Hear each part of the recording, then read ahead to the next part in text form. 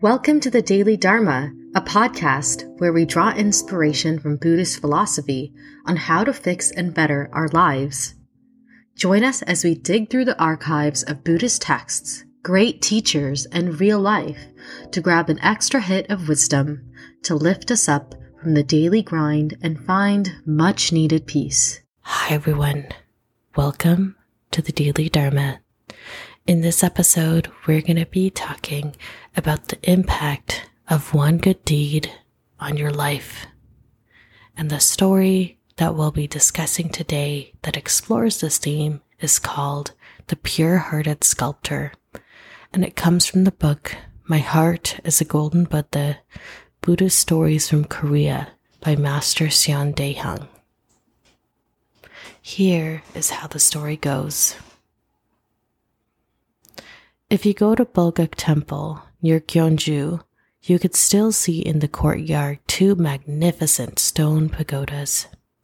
There is a wonderful air about them of something profound and peaceful, and perhaps you will understand why when you hear how they came to be. Over 1,000 years ago, after Kim Dae-sung became Prime Minister of the Silla Kingdom, he began to rebuild the Bulguk Temple. He wanted to add two pagodas that would express the richness and the depth of the Buddha's teachings, but in order to do this, he knew he needed to find a very special artisan whose great skill was matched by an equally deep sincerity and faith. However, no matter how hard he looked, he couldn't find such a sculptor. Yet Kim Dae-sung knew that if he was sincere enough, he would surely find a craftsman of equal sincerity. So for 100 days, he fasted and prayed. Although he was rebuilding Bulguk Temple in honor of his parents, it wasn't for them alone that he was praying for. He was praying for all beings, that they would truly awaken to their inherent Buddha nature, and that the entire world would live together in peaceful and harmonious synchronicity. He poured his entire heart into his prayers and meditation, and on the night of the 100th day, he saw a vision saying to him, "In the lands of the old Baekje Kingdom is a sculptor of great depth and sincerity called Asadal." Kim Dae-sung left immediately for the southwest of Korea to the lands that had once been the old Baekje Kingdom. He spent months there, traveling through villages and cities, always asking if anyone had ever heard of a stone carver by the name of Asadal. One day, he traveled through a remote mountain valley and he heard someone call, "Asadal, dinner's ready. Come back in." At last, he had found the person he had been looking for. He humbly asked Asadal to design and carve two pagodas for Bulguk Temple, and explained his hope that they would express the Buddhist teachings and guide all who gazed upon them. Asadal was filled with joy at the prospect of being able to contribute to the reconstruction of a great temple like Bulguk, but he couldn't immediately accept Kim Dae-sung's offer. He had a few concerns of his own. Because Asadal had a wife, Asanyo, who he loved very, very much. They lived with her father, and it was her father who had taught Asadal all of the stone carver's arts. But he was elderly and would never survive the journey to Bulguk Temple. Yet if Asadal went by himself, Asanyo would be left trying to care for her father by herself. No matter how Asadal looked at the situation, there seemed to be no good answer.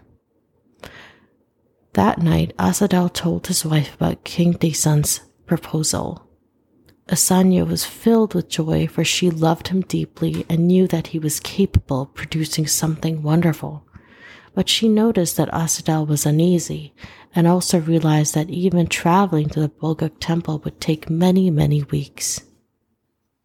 And so she said to him, "I know the circumstances will be difficult, but the pagodas you'll make will convey the Buddha's teaching throughout the centuries. Don't worry about Father. I'll take good care of him.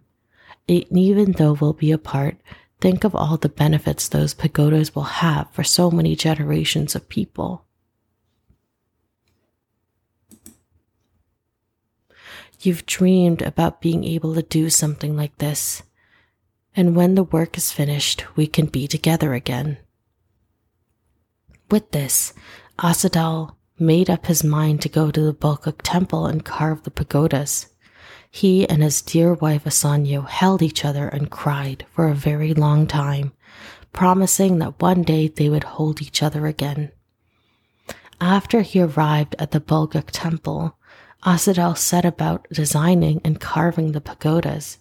Although he missed Asanyo terribly, everything he did was imbued with the love he felt for her. Thinking of her hope that these pagodas would benefit generation after generation, his great love for her expressed itself as compassion for all beings and the hope that they would dissolve all traces of self-centeredness and awaken to the eternal, fundamental Buddha within. He focused on the pagodas with this utter sincerity and the hope that they would be beacons that would guide all beings to this bright path.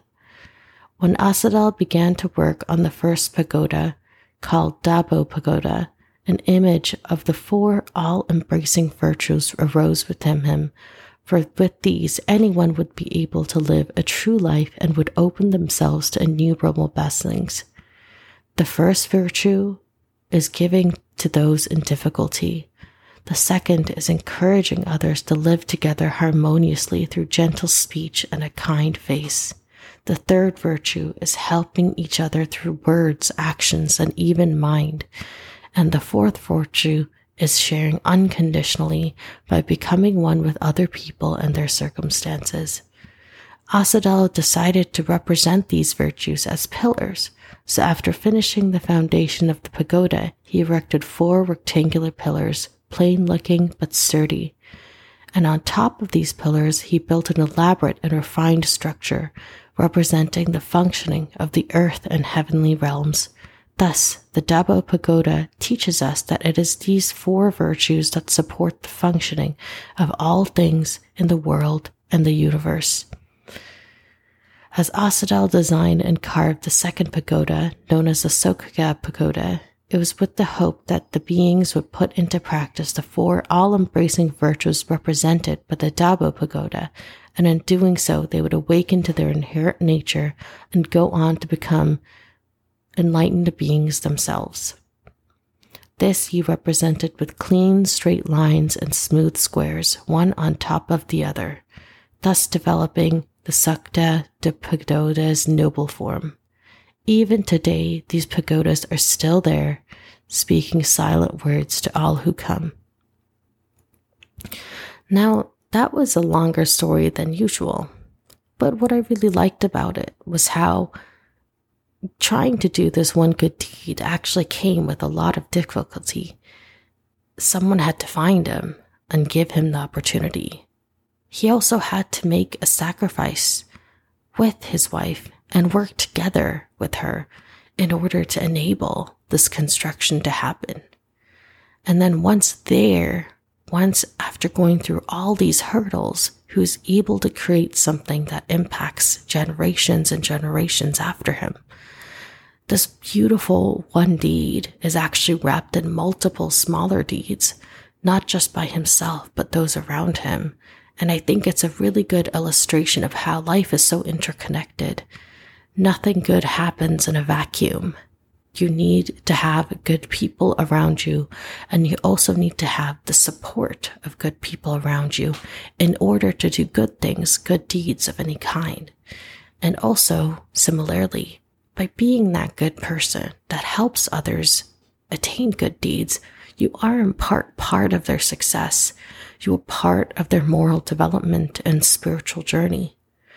By being the person who's open to receive blessings as well as happy to give blessings, that's how you multiply the good deeds that you do in life.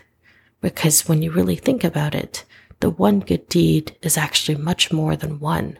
There are multiple good deeds intertwined, from the man who gave him the opportunity to the dear wife who supported him throughout this difficult transition, and also on himself as well, who decided to give himself with a pure heart to this task in order to inspire generations after him.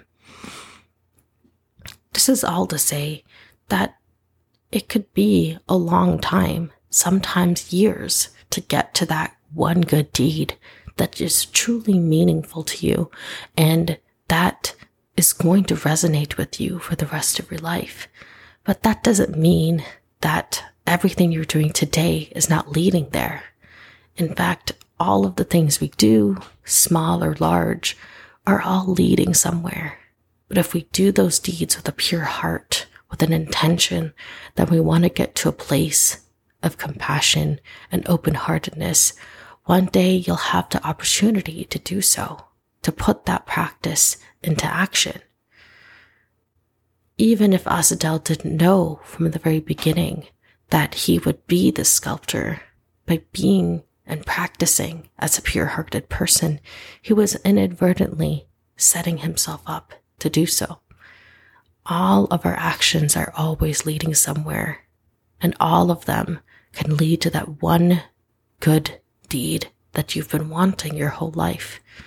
So the important thing is every day to set your intention and to always know the destination that you're going towards, and making sure that destination is one that is compassionate, that is wholehearted, and that takes into account the good for yourself and the good that is for others. Thank you again for listening to this episode. I hope you have a beautiful, safe, and joyous week ahead of you. Until next week.